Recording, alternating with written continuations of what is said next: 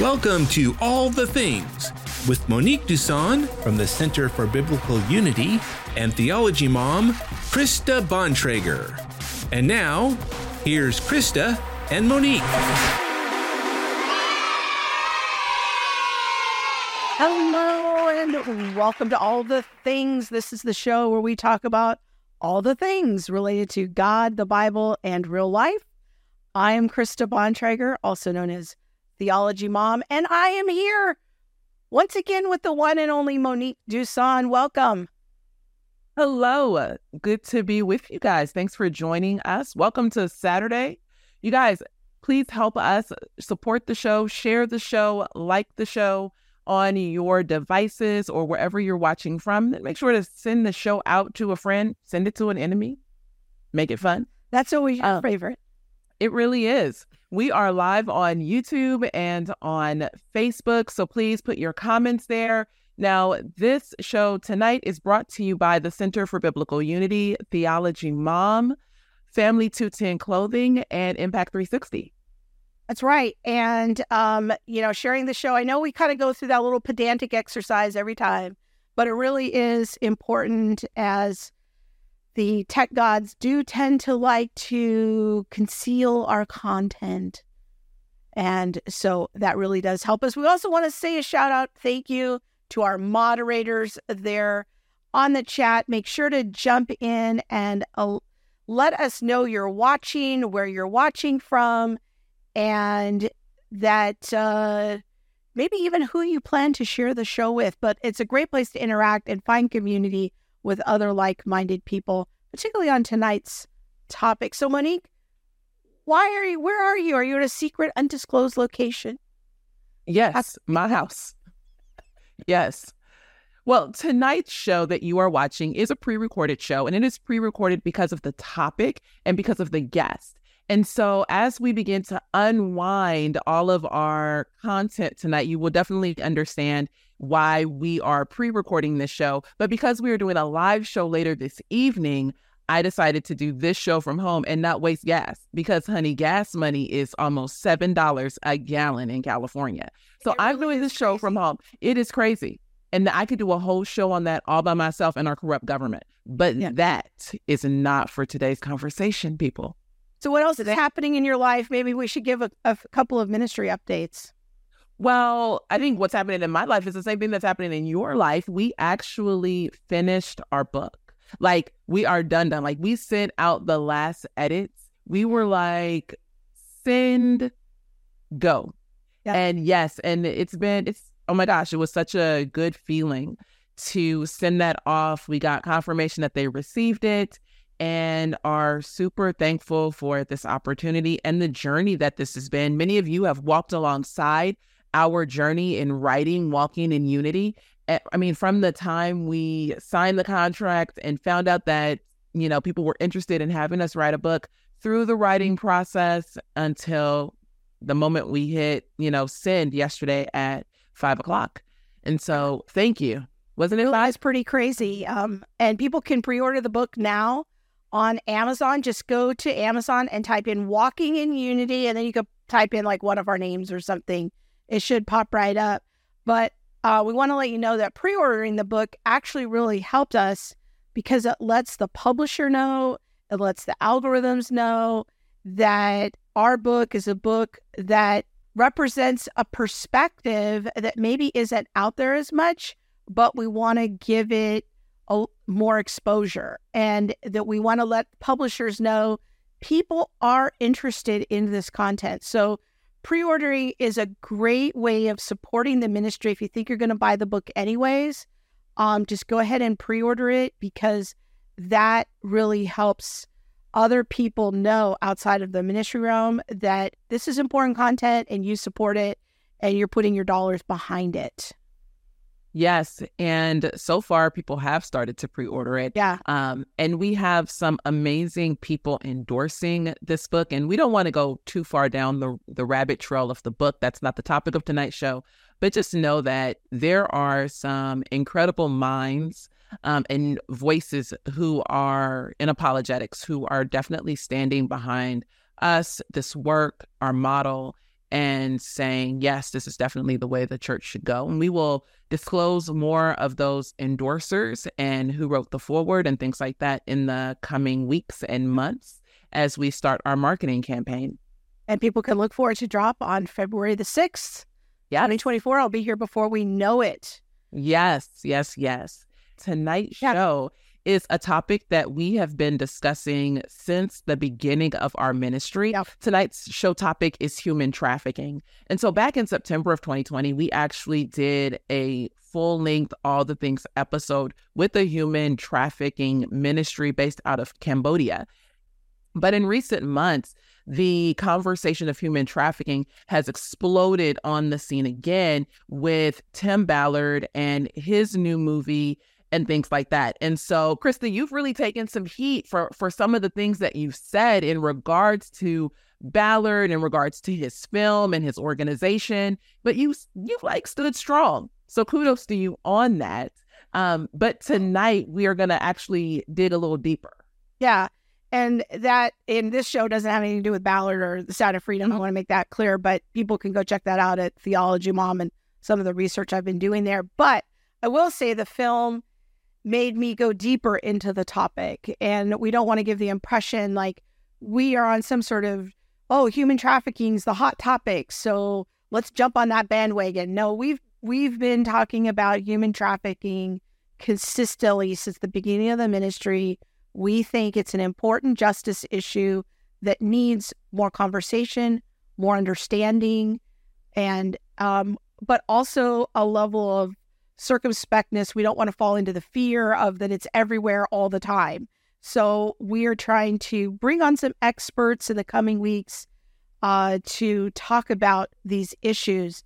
So people will want to be watching our channels for more content on this. And I kind of took it on myself to start interacting with experts behind the scenes. I had several first-person interviews with people that work in the anti-trafficking situation in a variety of ways. I talked to one gal who helps spearhead a recovery house for trafficking victims in Africa.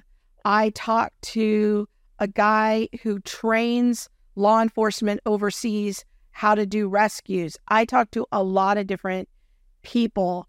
So the person we're going to have on today, this guest has worked in a law enforcement unit that specialized in human trafficking in a major U.S. county. We're not going to disclose her identity or where she worked or anything because she is still in that space and doing very important and sensitive work. But she is going to give us a glimpse into the work that she does, how traffickers are tracked, how they're captured, and then we want to talk about her very sage advice about how to keep your kids safe. Rhonda is working as an intelligence analyst, and she, as you said, has a wealth of experience in working with helping to either rescue traffic victims or understanding how victims, especially young children, can get trafficked in the first place. What are some of the ways that, people in cyberspace target victims, and how you as a parent or an auntie, a youth leader, can work to keep your kids safe from potential traffickers. So let's go ahead and bring Rhonda on. Yeah, and we do want to say that Rhonda's not her real name. It's not even close to her real name, but she is a real person. So welcome to All the Things. Thank you. It's a cool name. I like Rhonda, actually. I may start using that as a nickname. Okay. Well, Thank you, Krista and Monique, both for having me. I really appreciate being with you today. Thanks. We're so glad to have you. Can you tell us a little bit about yourself and how it relates to human trafficking? Absolutely. So I work as an intelligence analyst, and I'll just define that because it can mean a lot of different things, but I work specifically in law enforcement as an intelligence analyst. And so my job in that realm is to collect and analyze and interpret information so that I can provide insights and recommendations to mitigate crimes or threats, to again, my law enforcement team.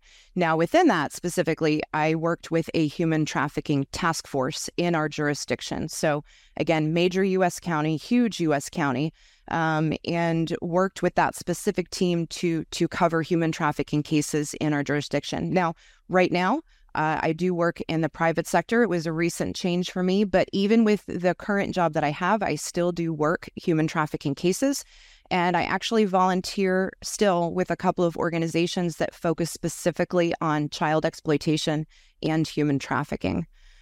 So when I was with that team, essentially I would assist in our investigations. I would assist with the initial vetting of tips of human trafficking that would come in. I would use a variety of sources, law enforcement sources, commercial databases, most specifically open source, which is basically everything that you can find on the internet.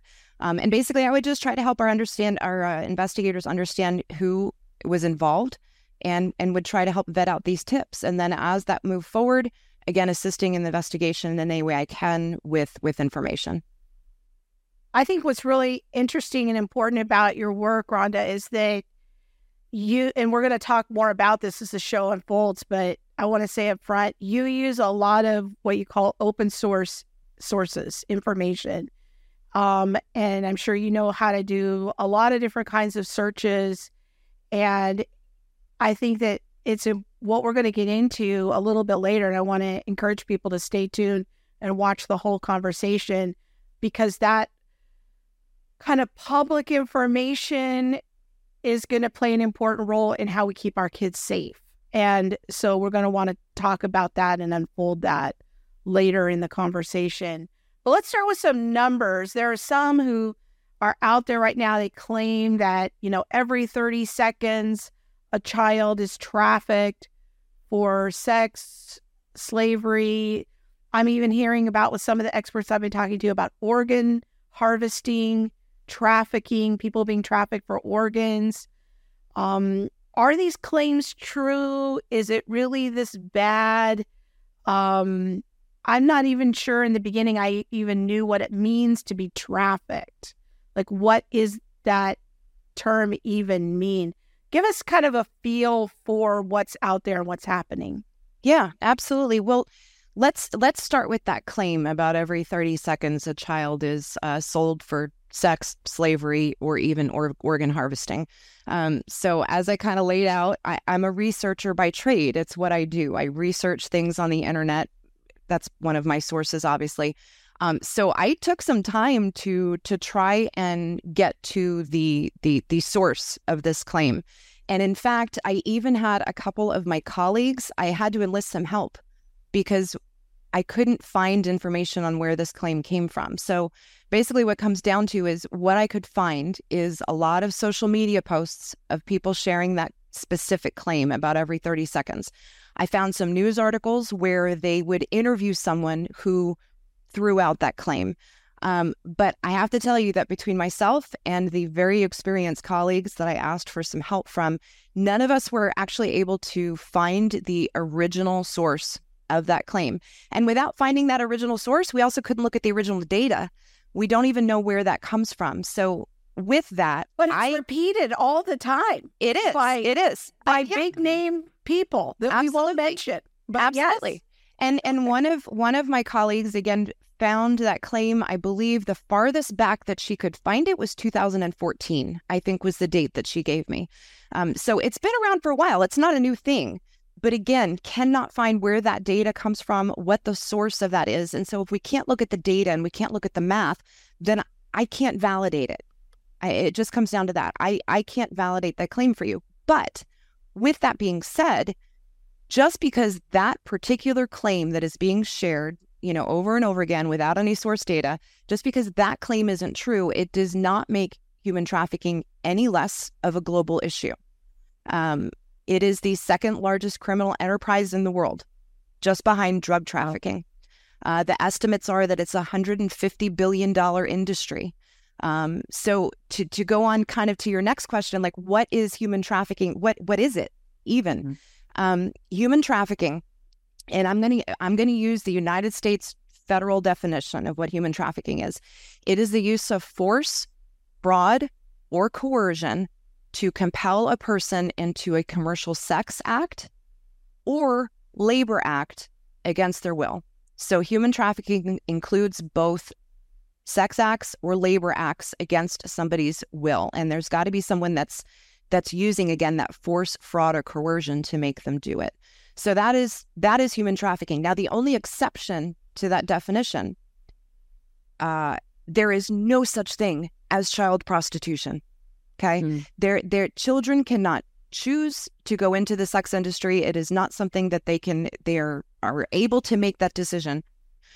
So the only exception to that particular rule is that you do not have to prove force, fraud, or coercion when it comes to a child being trafficked. They are trafficked, plain and simple. So really what it comes down to is that I am going to have a very difficult time. I'm going to do the best I can, but I'm going to have a very difficult time giving you completely true and accurate numbers. And I need to say that up front. And I definitely want your listeners to understand that if somebody is throwing out a definite number that sounds very generalized, you have to be very careful with that number. And again, understand the source of that number and the data. So the quantity and the quality of data regarding human trafficking is affected for a variety of reasons. It is an underground crime. It's happening as we speak, and it is not being reported. It happened in the past, and it wasn't reported. Many victims are either too ashamed or too afraid to ask for help. And then even adding on top of that is that trafficking is the one crime I can think of where victims may not actually see or identify themselves as victims. They don't even know that they're victims of a crime for a variety of reasons. So with all of that, and then of course you have different organizations all working at different levels of this field who are not sharing data. So coming up with solid, like this is the impact of human trafficking is going to be very difficult. But I can try and give you guys some numbers, the best that I can. So I'm going to go with 3 of the most respected organizations that are tracking these numbers. First of all, we've got Polaris Project, which runs the National Human Trafficking Hotline here in the United States. We're going to talk about the United Nations Office on Drugs and Crime. They produce a global report on trafficking in persons. And then finally, I'm also going to include the International Labor Organization, which produces a report called the Global Estimates of Modern Slavery.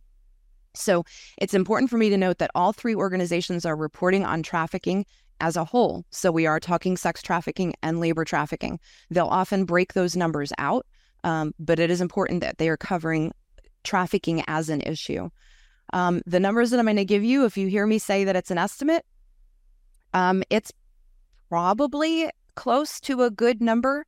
If you hear me say that it's based on trafficking reports, you can guarantee that the number that I'm going to tell you is a fraction of what's actually happening. So if we can just start with the United States, the most recent data from Polaris was produced in 2022, and it's an analysis of their 2021 data. So again, Polaris runs the Human Trafficking Hotline. This is data that they get in from their hotline and from the law enforcement agencies that they work with. So in 2021, there were 10,359 trafficking situations reported to the annual hotline.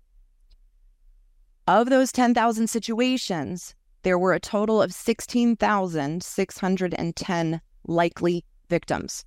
So again, we can't even say that they're confirmed victims, but they're likely victims out of that. If you want to focus solely on sex trafficking within those numbers, so I told you there were over 16,000 likely victims of trafficking. Over 11,000 of those were likely sex trafficking victims. Okay.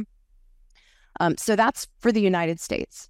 If we want to go globally, again, the UNODC only produces their trafficking report every 2 years. So the most recent one came out in January of this year, 2023. And it covered cases between 2018 and 2021. So again, we're not even looking at numbers from 2022 or 2023.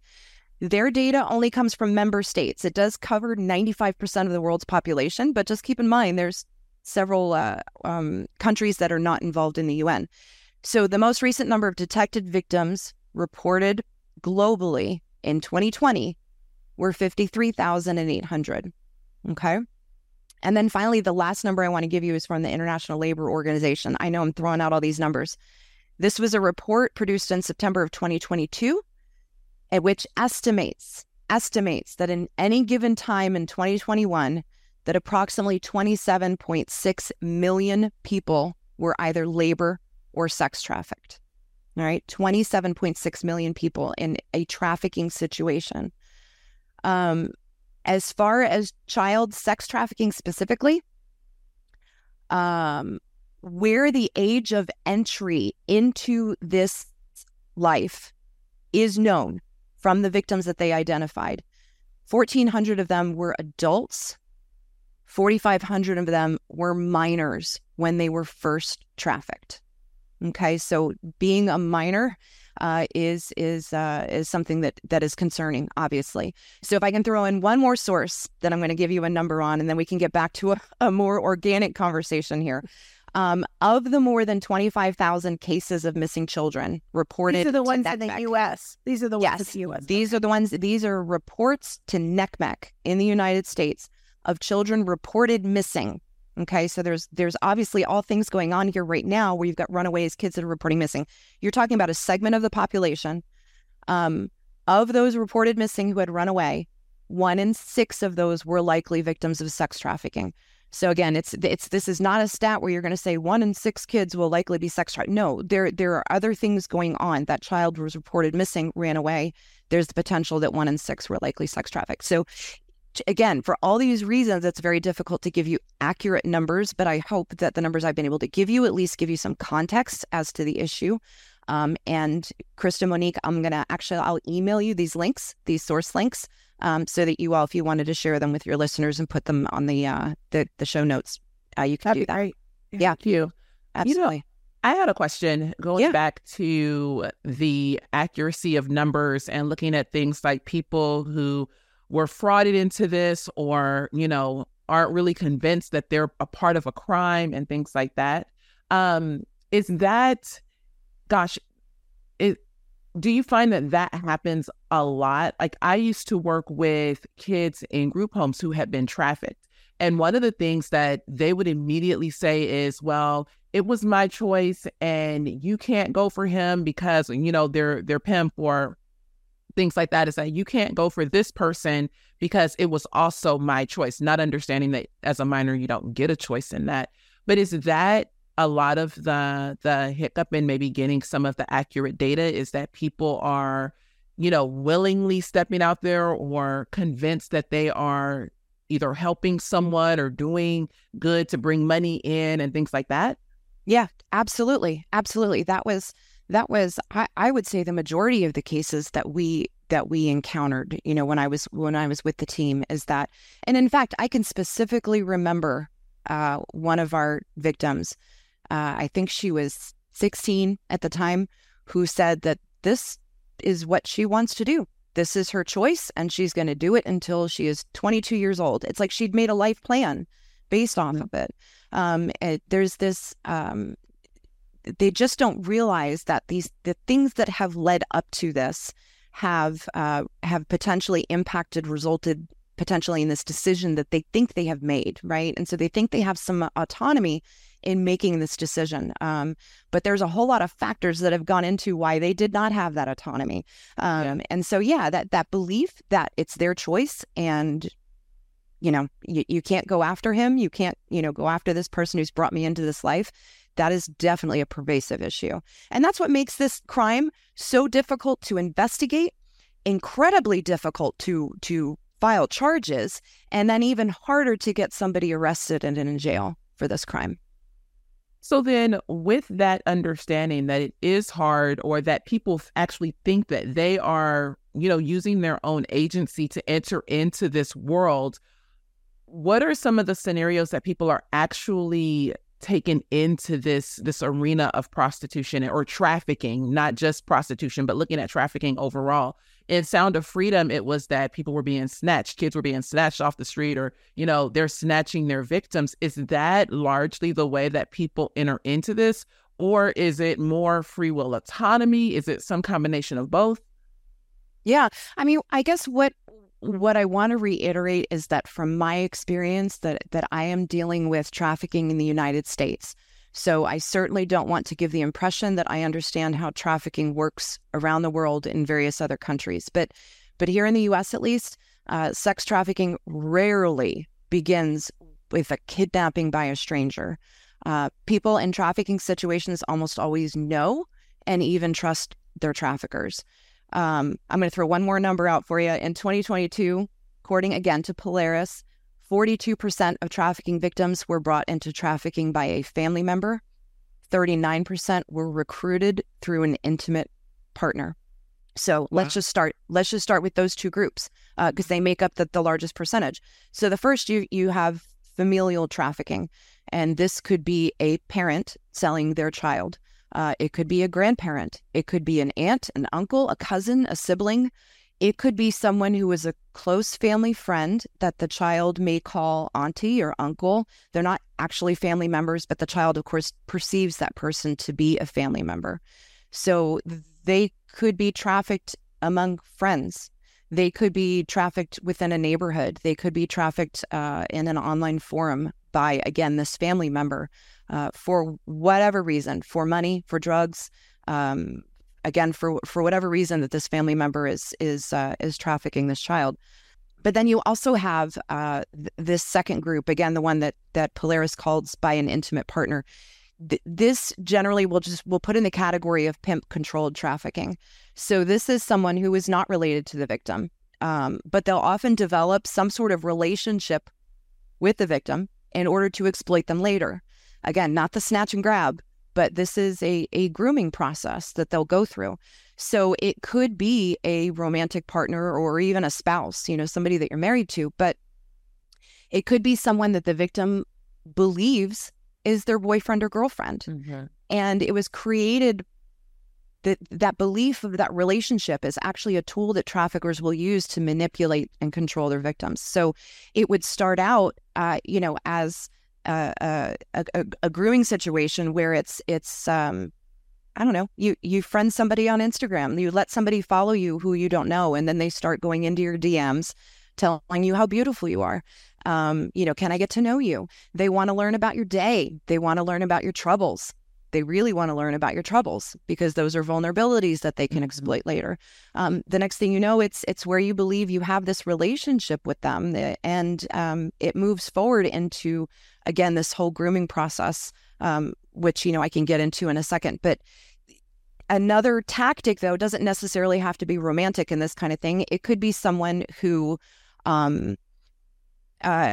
takes advantage of other vulnerabilities in other ways, like runaways who need to meet basic needs. They need housing, they need security, they need food. It could be someone who is living in poverty, and I have a specific case of this happening. The trafficker, the pimp, was throwing out the fact that his victim would be able to buy whatever makeup she wants. She'll be able to buy whatever clothing she wants. She can go on vacations whenever she wants to. And so they use all of these vulnerabilities of people. They will target them. They will target people with vulnerabilities. They'll gain their trust. I mean, this is the grooming process. They'll gain their trust. They'll create a dependence. They'll isolate that victim eventually. And then they're going to encourage the idea that selling themselves is normal and necessary. Wow, that's so helpful, because I know for me personally, when I think about trafficking, I tend to think of like that movie Taken, where the girl is just snatched. And it's really helpful to think through the ways in which this is really an intentional, effort on someone's behalf to really gain relationship with them and exploit them through a process, not just in America. And we're, like you said, we're not talking about, every trafficking situation in America or every trafficking situation around the world. But I think when that movie Taken came out, people were like, oh, let me hold my kid close because I don't want them to be snatched. But in reality, you should be holding your kid and their computer or their cell phone close, because a lot of that starts in this Instagram, TikTok, Snapchat kind of realm.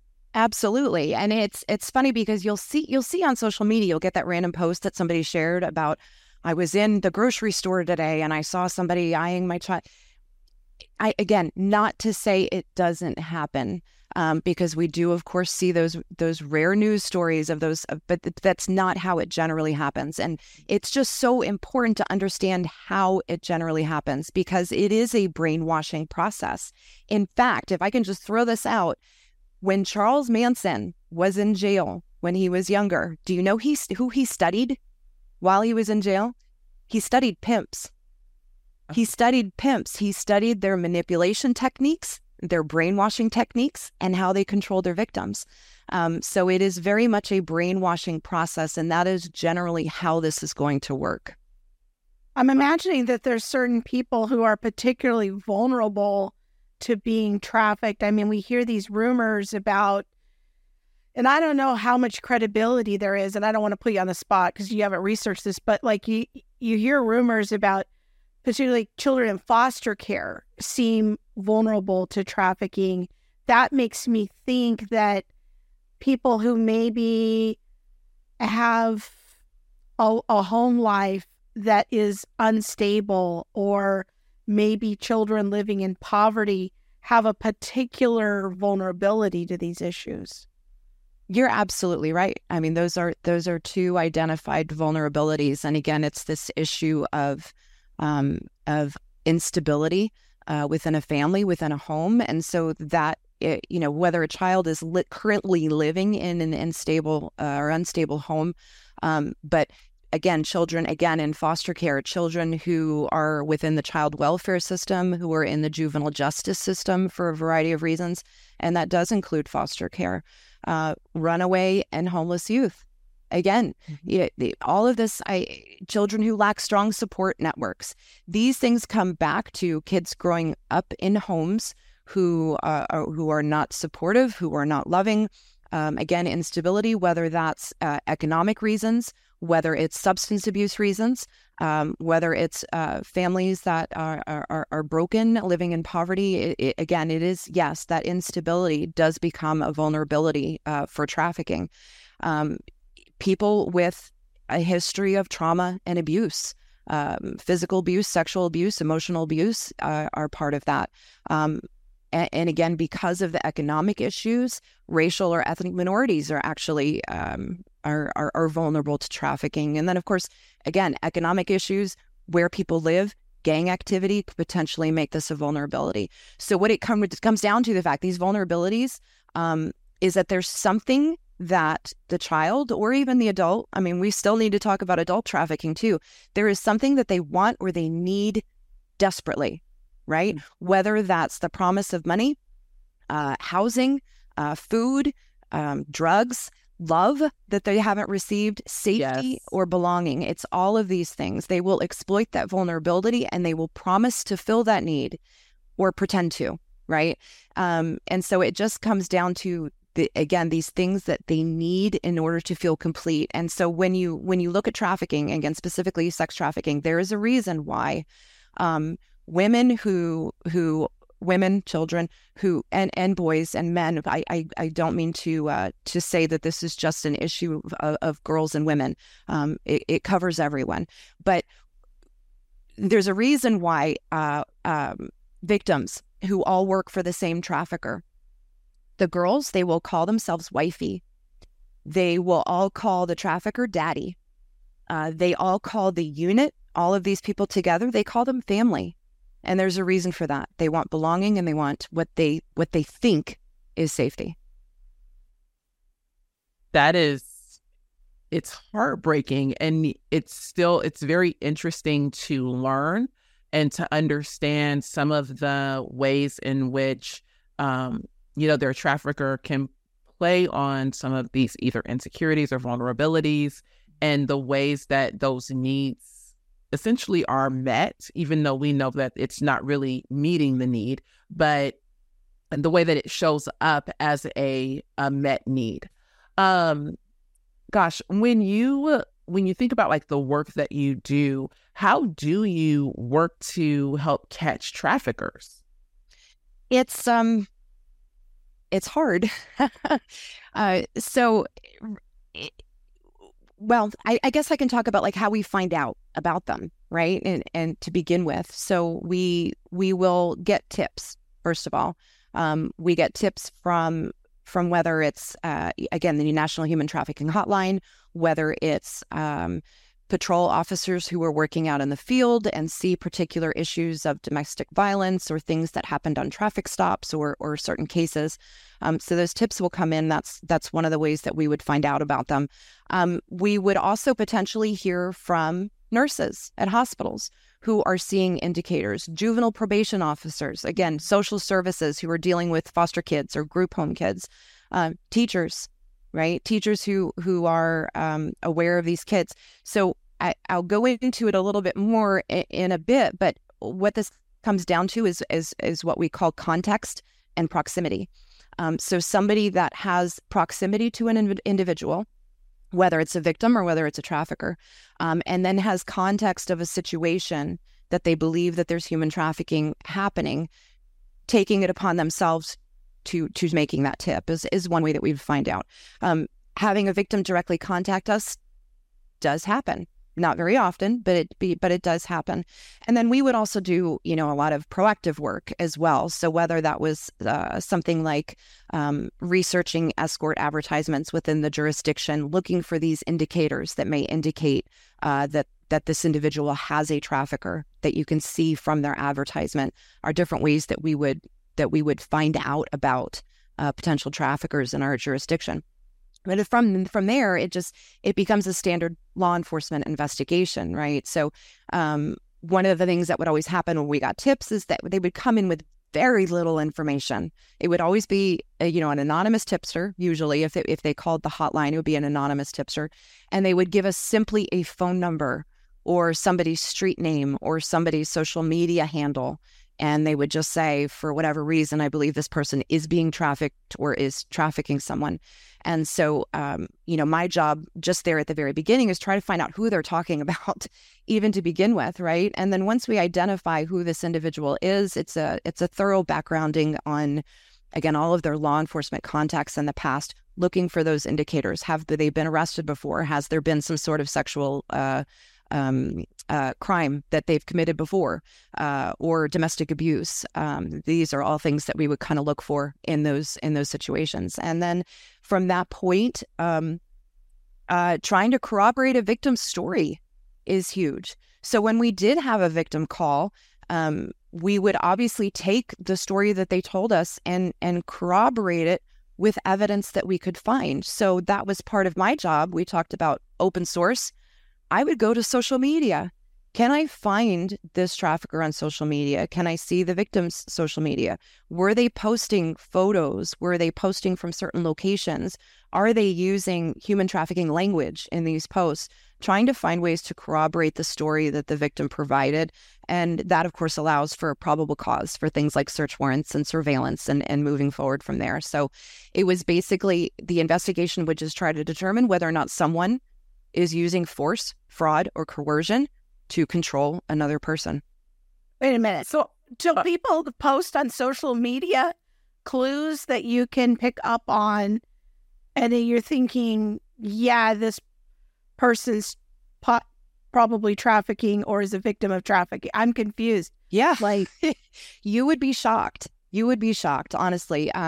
More often than not, traffickers themselves are obviously going to be very careful about what they post online or what they share or what they talk about publicly, because, obviously law enforcement might be looking.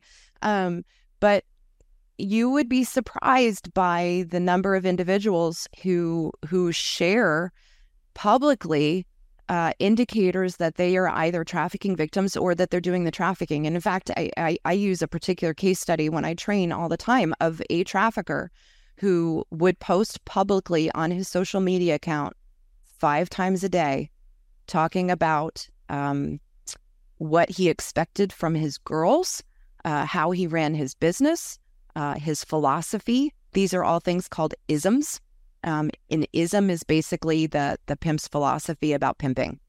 And he would share these things not only to train his girls about how they're supposed to behave, but in order to train other upcoming pimps and in order to try and win girls from other pimps and get them to choose him. So it's amazing to me. But yes, you can find indicators on social media of human trafficking.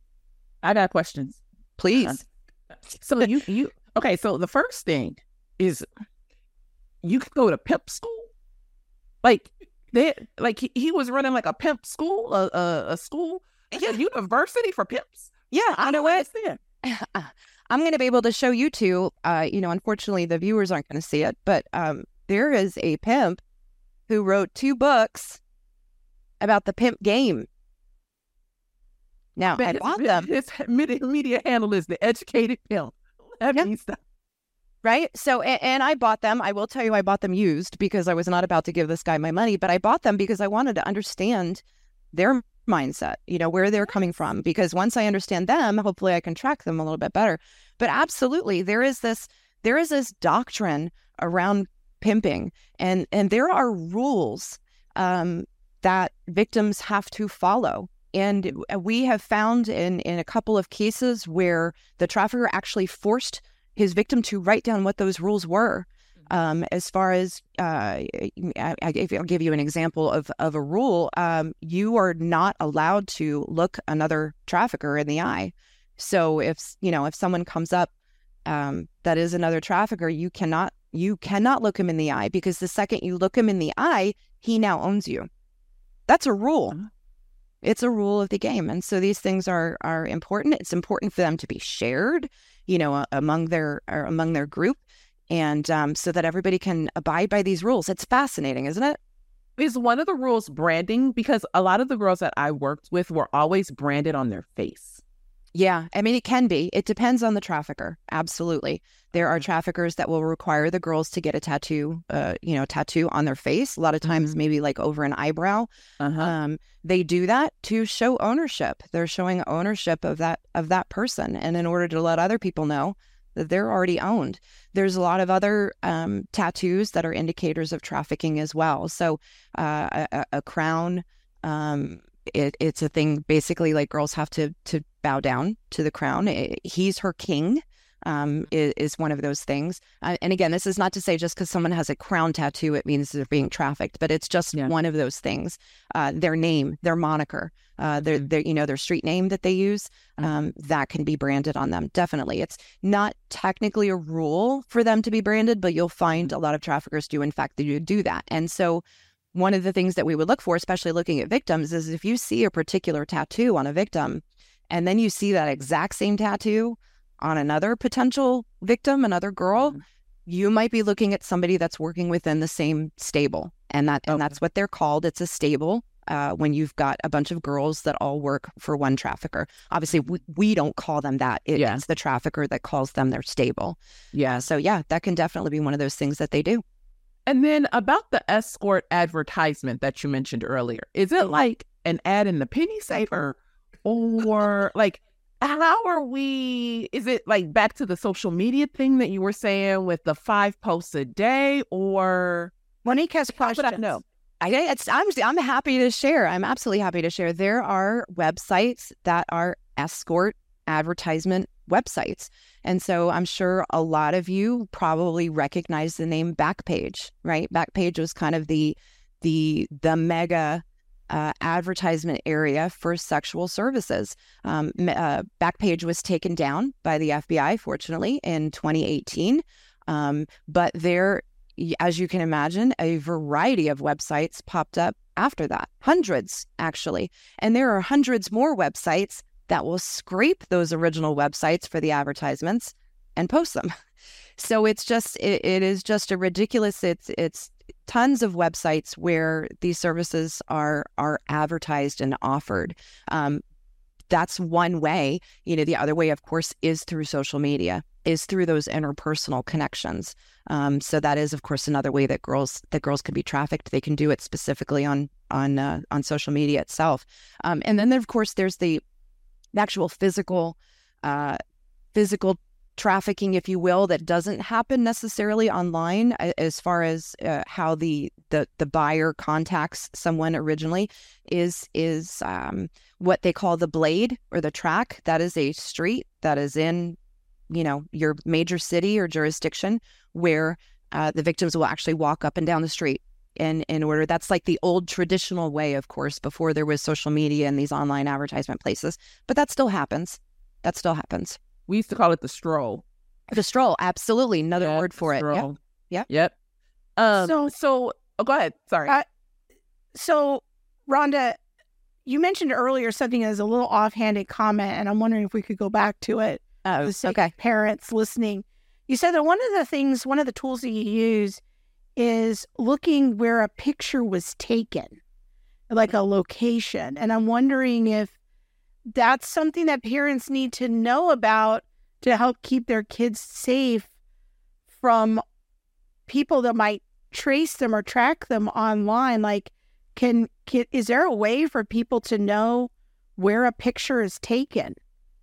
Yeah, absolutely. I think in the context of where I originally mentioned it was corroborating a victim's story. So right. Just as a random example, like she said that in November over Thanksgiving that she was taken to Los Angeles on I don't know, whatever. And that's where she was trafficked. And she described a place, right? And so I go to her social media, I go to the Traffickers' social media, and I look at the pictures from November and I see, where she's taking pictures from. So that's one part of it. But the other part of it, when you're talking about kids and keeping kids safe, absolutely. If we're posting photographs from schools, from activities, from bedrooms, all different kinds of locations, there are ways to figure out where that photo is, right? I mean, there's things called reverse image search. Anybody can do it to try and find particular places that are in a photograph. But more importantly, with those photos is that the trafficker, and we can kind of keep child exploitation in the conversation too, right? So you've got traffickers, and then you also have predators, people who aren't selling a child to someone else, but it's for their own gratification, right? So keep them in mind, I guess, with this conversation, is that what's most important is from those photographs, they learn things about the child, right? That they can use. So they see potentially that, if you took a picture from your bedroom, you've got that award from your school. Well, now they know where they go to school. Or they see that the child is into, I don't know, hockey, right? And so then they can start broaching the subject of, again, using things that they learn about them to create a relationship with them. So it is just something to keep in mind. There are things that you can learn from photographs. Absolutely. What cautions do you think parents, like when you look at social media, if you could sit down in front of parents and say, please stop doing this. Please stop posting these things. What would some of those things be that you think that you wish parents had more aware of with regard to maybe predators or people who want to peek in on their child's life? Right. It's such a hard thing because I don't want to be a fearmonger, right? I mean, yeah. I believe that most people are good. I really do. I still believe that. Even the work that I do, I still believe that most people are good. I have to believe that. It's the only way to get through a day, right? But the flip side of that is because I've seen some of these cases, I can see the awful things that happen. So posting, again, photos of your children, doing that publicly is very dangerous. It's very dangerous. As just kind of an example story is that we arrested a predator, and within his phone, he had photographs of thousands of children. Now, he was smart because he'd been arrested for this before. He knew not to have what we would consider explicit child sexual exploitation material, where a child is possibly unclothed. He had thousands of photographs of young children in bathing suits, in dance costumes, things that he had scoured from the internet or from social media that were shared publicly that he could keep into his phone for his own gratification, but weren't bad enough for him to get arrested for child sexual exploitation, right? So I guess for parents, that's kind of one thing for me is we don't need to be sharing so many public things about our children all the time. And again, sharing them publicly is concerning because we don't know who's downloading those photos or what they're doing with them. Are there ways that parents can help their kids think about avoiding, I don't know, these kind of online relationships. So many parents think that they're doing good in monitoring those things, but I also know that there are loopholes. Some gaming platforms allow people to talk to each other in the chat, or, are there things that, when I was growing up, I'm so old that my mother just told me, don't take candy from strangers. Right. And that was pretty much the conversation about how to stay safe. Yeah. But, what is it that we need to be thinking about as parents when it comes to these issues, and paying attention to potential relationships that could form online? Yeah. It's hard because the easiest answer is, don't give your kid a smartphone, right? I mean, that's just, they can't have one. But that's not the best answer, obviously, because there's reasons, obviously good reasons, why they would potentially need a smartphone. And so just trying to, and again, as a parenting technique, just kind of like putting the hammer down on one particular thing, probably not the best way to go. The best way to go, I think, honestly, is first of all, choosing an appropriate age for when they do get a smartphone. I would push closer to 14, 15. Having an 8-year-old with a smartphone, not a good idea.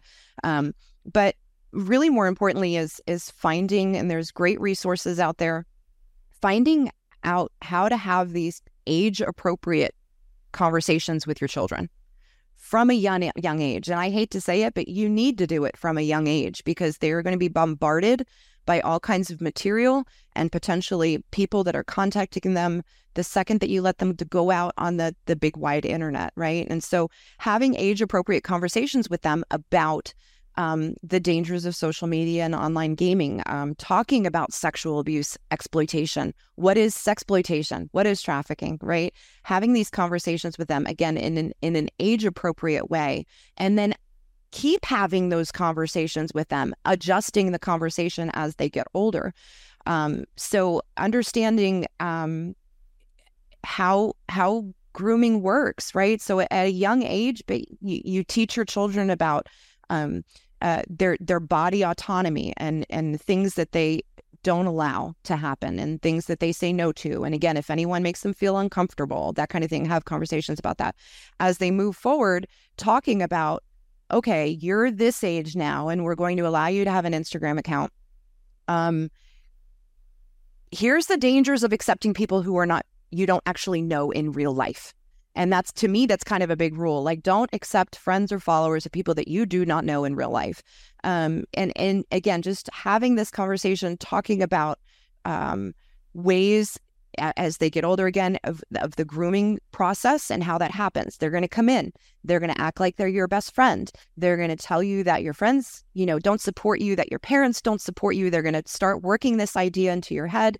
Understanding that grooming process and telling them those things. Again, I don't want you talking to people online, but understanding that it's probably going to happen.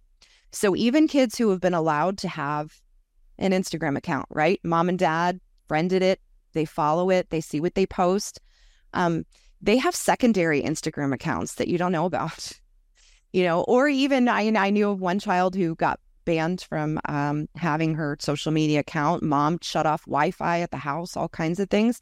When she went over to her cousin's house, she was on cousin's phone logging into that account. So there's ways for kids to get around it. So the important thing, I think the main thing that parents can do is to fill your home with love, first and foremost. Fill your home with love, that sense of security and comfort for your children. And that does not mean never telling them no. Believe me, my kids have heard no plenty of times.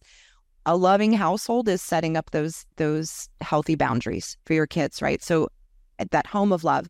And then, of course, paying attention. Paying attention is just going to be a huge thing. So I know we all get busy. We're so busy with work. Kids come home from school. We got to make dinner. They need to do homework. We got to get going. And everybody's kind of in their separate worlds, just kind of living around each other. Pay attention to your kids and look for those signs that we often as parents, I think, dismiss as phases. We think, he's just a surly teenager. This is what he goes through, right? But check in with your kids often. Identify concerning patterns or behaviors that have changed, changes in personality, because what you're seeing may not necessarily, it might be a sign of a normal adolescent behavior, but it also should be something that you need to pay attention to and look into. And then finally, having that type of relationship with your kids where they know, and this is something that I've done with my own, is saying, I know that it might be hard to have a conversation with me. I understand that. But if anything ever happens online, once you've educated them about the things that can happen that makes you uncomfortable, or you're concerned for yourself, you're concerned for a friend, they've told you a story, come talk to me. And if you can't come talk to me, talk to another trusted adult. Identify who that person is in their life that they can trust, that they can talk to. And again, just finally, I think once you've given them this education of things to look out for, encourage them to look out for their friends. All right. Mm-hmm. They may not necessarily talk to us. They may not talk to their teachers, their guidance counselors. They're going to talk to their friends. And I have such a great example. We have an activity that one of my kids does. And I had another child at that activity, a teenager, and her mom pull me into a room and say, can we talk to you? And this girl has a friend who was talking to someone online. It went somewhere that it shouldn't have gone. He didn't want to tell his parents. He was terrified, but he talked to her about it. And then she was so smart enough and had been taught so well by her parents that she decided that she needed to talk to a trusted adult to find out what she should do. So they need to be looking out for each other as well. Mm-hmm. So that's really good. And I'm glad that you just opened it up as far as like any kid, any parent, no matter what your socioeconomic status is, no matter what your ethnicity is. Because I know earlier in the show, we laid out the vulnerabilities, and a lot of those vulnerabilities are like, kid in a foster care, kid from a lower socioeconomic background. Minorities are more prevalent like in this trafficking realm and things like that. But in reality, a good trafficker is good. They, like you said, they do have a way of approach and a study to this and a methodology behind this. And just because your kid may not look like the kid who would get trafficked does not mean that your kid won't.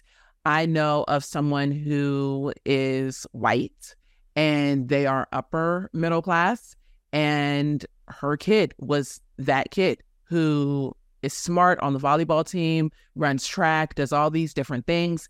And yet, at the end of the day, was that kid that they had to end up getting law enforcement involved because there was a trafficking situation. And so we never want to post it. And our heart isn't, for all of you who are watching, our heart isn't to post it and say that only these kids are the ones that you should watch out for. It's any kid. Any kid can be vulnerable to this because these people who are doing the trafficking are experienced and well-versed in what they do, and they have a methodology to it. Absolutely. And Monique, I'm so glad you came back to that, because after we did that portion, I was like, it's such a great thing that you pointed out, is that there, like we said, there are specific groups that tend to be more vulnerable, and we talked about them. But think about any teenager who is trying to find their place in this world, right? Who maybe, and same thing. We had several cases of teenagers who were straight A students, who were involved in school, who seemed by all effects to be confident and strong and had a path in their life or whatever it is, but they still have insecurities. They still have those vulnerabilities that traffickers will you know what word I'm trying to say, hone in on. That's the word I'm trying to say, that they'll hone in on. And that's the key, is that they will look for these vulnerabilities. And so whatever they may be, in whatever situation the child is in, again, whether it's this specifically more vulnerable group or it's your neighbor next door, they have vulnerabilities too. And that's what they do. They exploit them. So again, making sure that child feels loved and secure and can talk to you as a parent or has someone to talk to. Those are all ways that you can fight back, as far as trying to fight back against what a trafficker may be trying to put in their ear. Yeah, that's great. And they're all, good tips. I'm glad that we're having this conversation to be able to help people become aware of, this is some of what you can look for. Rhonda, what are some signs that someone, whether it's a child or maybe my adult friend, might be caught up in trafficking? Yeah.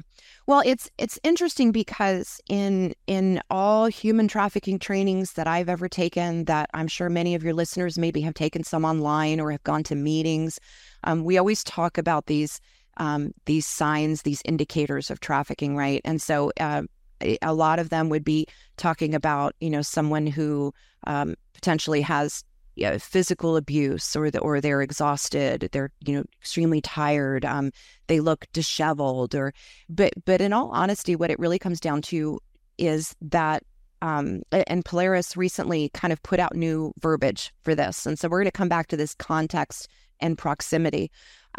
Trafficking is a crime that's hidden in plain sight. So generally speaking, when you're crossing somebody in the street or whatever it is, you're not going to be able to just see indicators that they're potentially being trafficked. The key really is not necessarily knowing the signs, but knowing the story. And that's what kind of Polaris is focusing on right now. And I'm very excited that we're kind of moving in this direction now, as opposed to these are the things that you should look for. Because once you start putting people in a box, or you start looking at things that you need to check off, there's so many different situations. It's easy to miss something, or it's easy to misinterpret something too, which is also dangerous, right? So the best way to look out for family, for friends, for people that you come in contact with, is to pay attention to the people that you know, that you interact with. So your children, your students, if you're a teacher, your patients, if you're a nurse or a doctor, your coworkers, your friends. And we're going to use these two words, proximity and context. So proximity is basically some sort of relationship that you may have with a potential victim or trafficker. And it doesn't need to be a close relationship. It doesn't need to be someone where you're like best friends with this person. It could be, kind of going into the labor trafficking field. It could be an establishment that you frequent, and you've had some sort of relationship potentially with a person who works there. Again, it could be a teacher who is aware of certain kids within the school, right? So just proximity is just some sort of relationship with that individual.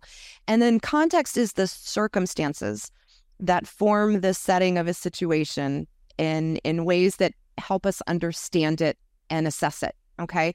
So we all have proximity with people every single day.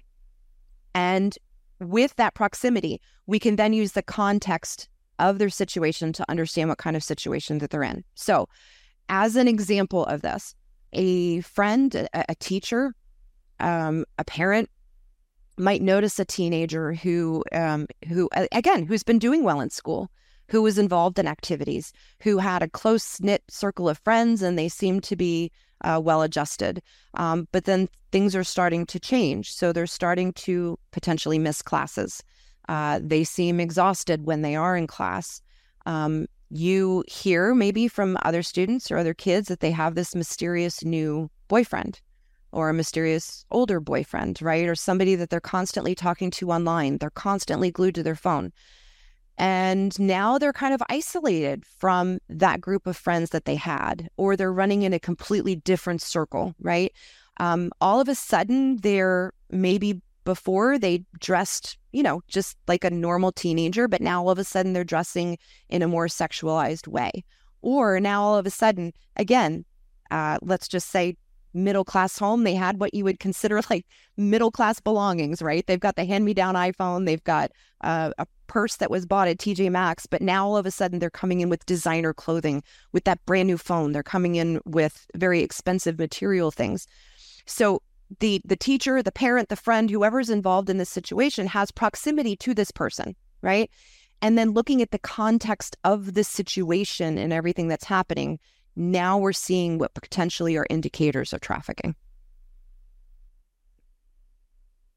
Wow. I mean, I don't know that people would think of that all the time, or how many people are actually paying attention. And so when you talk about context and proximity, I think those two things kind of go hand in hand. Am I actually paying attention? How close am I to this person? Do I understand the context? Do I understand the story? Have I asked about the story? There's a lot that goes into that. It just, There is. yeah, it really makes me think about how we do this well, especially as believers. We really have to pay attention. Yeah. That's what really striking me about that is in the social media age, I feel like so much of our relationships have become so much online that we don't pay attention sometimes to those details about people's lives and what you're calling us to, Rhonda, in proximity and context is staying connected to people really matters, because if our friend is in some kind of trouble, whether it's trafficking or something else, looking for those little shifts, and we can't be so absorbed in our own lives that, you know, we just don't pay attention to anything that's happening around us. You're really calling us to a high place of engagement and care and concern for our neighbor. Yes, absolutely. And yeah, it to me, it's the only way to do it, and the only way to do it accurately, the only way to do it so that there may be a good outcome of this at the end, you know. And again, so it's, you know, if you see, I don't know, you're in the grocery store and you see an older man and a younger girl, and all of a sudden, again, people are very passionate about this issue, right? And it has come into the forefront so much recently that all of a sudden it's like, it's trafficking, you know, and we would get tips all the time of people, it's trafficking. You're not looking at the context. You're not looking at the context of the situation. It's very easy to take these little bullet points that we used to be trained on and try to apply them in a situation. But, you know, the idea of a nurse taking the time to talk to a girl who is potentially come in with a medical issue, right? Well, why does she have this medical issue? Is there somebody in the waiting room or somebody that maybe even came into the room because they wouldn't let her be alone, you know? Are there other things going on in this situation? Again, context. So the nurse has proximity with the patient. They don't know each other. They're not friends. They're only going to be together for a short period of time. The nurse has no previous relationship with her, but they have proximity at this moment. And then the nurse has the possibility of looking at the context of the situation and then understanding that, yes, it looks like there's a potential human trafficking situation in here. Every victim's story is different. It happens in different ways. It starts in different ways. It continues in different ways. And so that's why I think having the establishing this relationship, being concerned about the people in our lives, being concerned about the people that we come in contact in our community every single day, that's how we're going to be able to get closer to eradicating this problem. So if we suspect trafficking in a situation, you know, I know that some professions probably have protocols for this, like nursing and teaching. Like they have the steps, they have the process. I'm just a normal person. I'm just out here living my life, and I'm starting to wonder about a particular person or relationship of someone that I'm connected to, or I see something. Mm-hmm. What should I do? Who do I even call? Well, if first and foremost, if someone is in immediate danger, you of course call 911. So we'll just put that right out there. Sure. But if this is a case where you feel that something is happening and you want to submit a tip or a report, you can call the National Human Trafficking Hotline. If you are a victim and you would like to call, you know, please call. It's 888-373-7888. Or you can even text. The number is 233-733. So those are two ways that you can file a tip. You could, of course, call your local law enforcement agency. A lot of jurisdictions now all over the country have specific human trafficking task forces. So you could obviously do your research in your jurisdiction and find a number for your local task force in order to provide that tip. So it's just important, you know, depending on your relationship with the person, if this is someone who is an incredibly close friend that you feel that you can have a conversation with to try and suss out what's happening or if they need help or what's going on, and you want to handle it that way, that's fine. Just understand that if you try to approach someone who you're not close with, they're just an acquaintance or even a stranger, really. And again, this is just layman. I'm not talking nurses and teachers and law enforcement.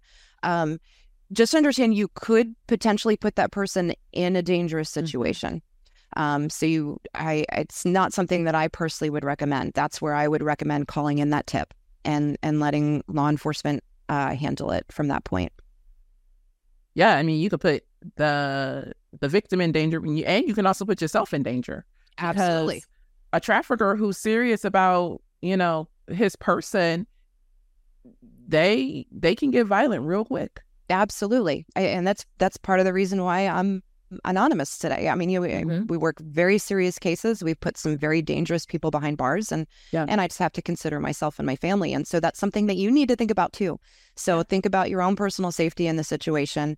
And then of course, the victim's safety, because having that conversation could put them in danger, but having that conversation, they again may not believe that they are a victim. So you're not going to help in any way, shape, or form with that conversation. So, as we round out the show today, you have given different names of organizations, and you've given like a number that we can call or a number we can text. What I've seen in the recent months more and more is that there are more and more organizations coming out and saying, oh, we're a human trafficking organization, or we're a human trafficking organization, and they're doing these fundraising campaigns and they're raising money and all of this. But should we be given just to any random organization? Can you help us think through what are some of the things that we need to look for in an organization when we are considering giving our money to that organization? Yeah, absolutely. First and foremost, you're going to vet that organization like you would vet any other charity that you were going to give your money to. So regardless of the mission, you would go to those websites like, Charity Navigator, right, and go look at the how they've been researched and ranked. Go to the organization's website, download their annual report, take a look at all of these things to find out specifically. You're talking a lot about fundraising, right? How are they spending that money?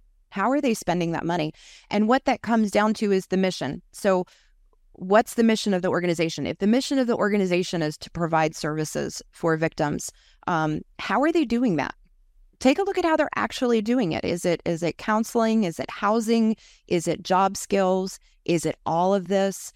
If they're only working a portion of that, are they aligned with other reputable organizations that are rounding out that victim recovery?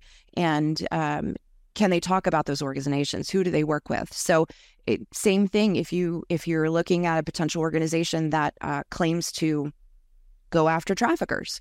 Okay, that's great. How are you doing it? And are you doing it legally, right? And then importantly, as you're going finding these traffickers and you come across victims, well, what are you doing about them? Do you have, again, that network of other reputable organizations where the victim is able to get the services that they need? Or are you really just kind of swooping in and then just leaving them high and dry? More importantly to me though, when you're looking at supporting a human trafficking organization, is do they have survivors as board members, as volunteers, or even as advisory members? Are there actually survivors? Do they look to these survivors for their expertise and for their recommendations? And then when the survivors give those expertise and those recommendations, does the organization go with that? Do they work from that? Do they have these people who are sharing their lived experience? They've actually been through it and they know how this works. Are they using that to shape their work? So it's not easy vetting out these organizations. And I'll be honest with you, every once in a while, I even come across something of an organization that I maybe not necessarily donated to, but had goodwill toward, right? And then all of a sudden something happens and I'm like, it even happens to me. It can be hard. But keep your nose in the news. Listen to what people are saying about this organization, what your community is saying about it, what the volunteers say about it. Again, what survivors are saying about it. And I think that's incredibly important, is if you start hearing survivors or people who have worked in this field have questions, begin to question an organization, don't dismiss it. There's a reason for it. Well, thank you, Rhonda. Those are all really practical tips. Just thank you so much for sharing your experience with us today. Yeah, I know that Monique and I both have greatly benefited from this conversation. Our listeners are going to find it educational, and it's a great setup for some conversations that we're doing right now on the channel related to these topics. So thank you so much. Yes, thank you. Thank you so much for having me. I appreciate it. Well, boy, I don't know about you, but I learned a lot from all of that. So. Super informative and just gives us so much to think about. Like, one, what is our biblical warrant even for being concerned about things like this? And how do we as Christ followers follow well in accordance with some of his transcultural principles? One of the first ones that I thought about in regards to trafficking was that movie Taken, and how in the Old Testament, like, man snatching was punishable by death. But we see that transcultural principle reiterated in the New Testament in Paul's words. And even though she said that majority of, trafficking in the United States anyway, isn't that, snatching off the street situation, some of them are. And so as a believer, that's the first thing that came to my mind was, I can be involved or should care about this because of some of the transcultural principles we find in the scriptures. What about you? Yeah, I think you're definitely on the right track. And I would even extend that. I think that I loved Rhonda's definition of trafficking that involved, force, coercion, or fraud. Mm-hmm. All of those things are covered in scripture.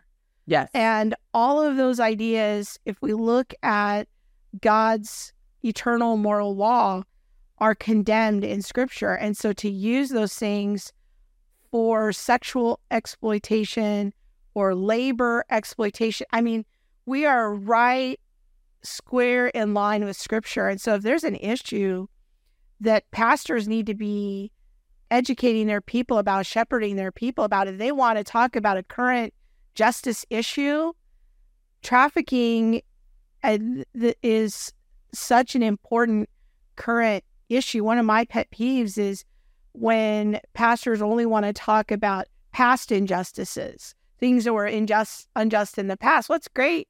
We can have that historical perspective, but it really takes a prophetic voice to speak out on a current issue and say this is wrong with biblical and moral authority. And I think that this kind of issue of trafficking is something that Christian leaders need to be vocal about and continue to raise awareness about. I do agree. I do definitely agree. This has been a very informative conversation. I'm really glad that Rhonda was able to, take some time and boldness to actually, speak into this.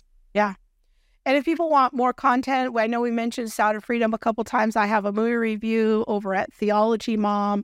I've got a blog post related to the film there and another podcast with some analysis, so people can go check that out. All right. All right. With that, have a good week. God bless. God bless. Bye. Thanks for listening to All the Things. Be sure to subscribe to our website at allthethingshow.com and find us on YouTube, Facebook, Instagram, or wherever you stream your podcast. Be sure to hit that subscribe button and the bell so you'll receive alerts when we post new shows. We'll see you next week.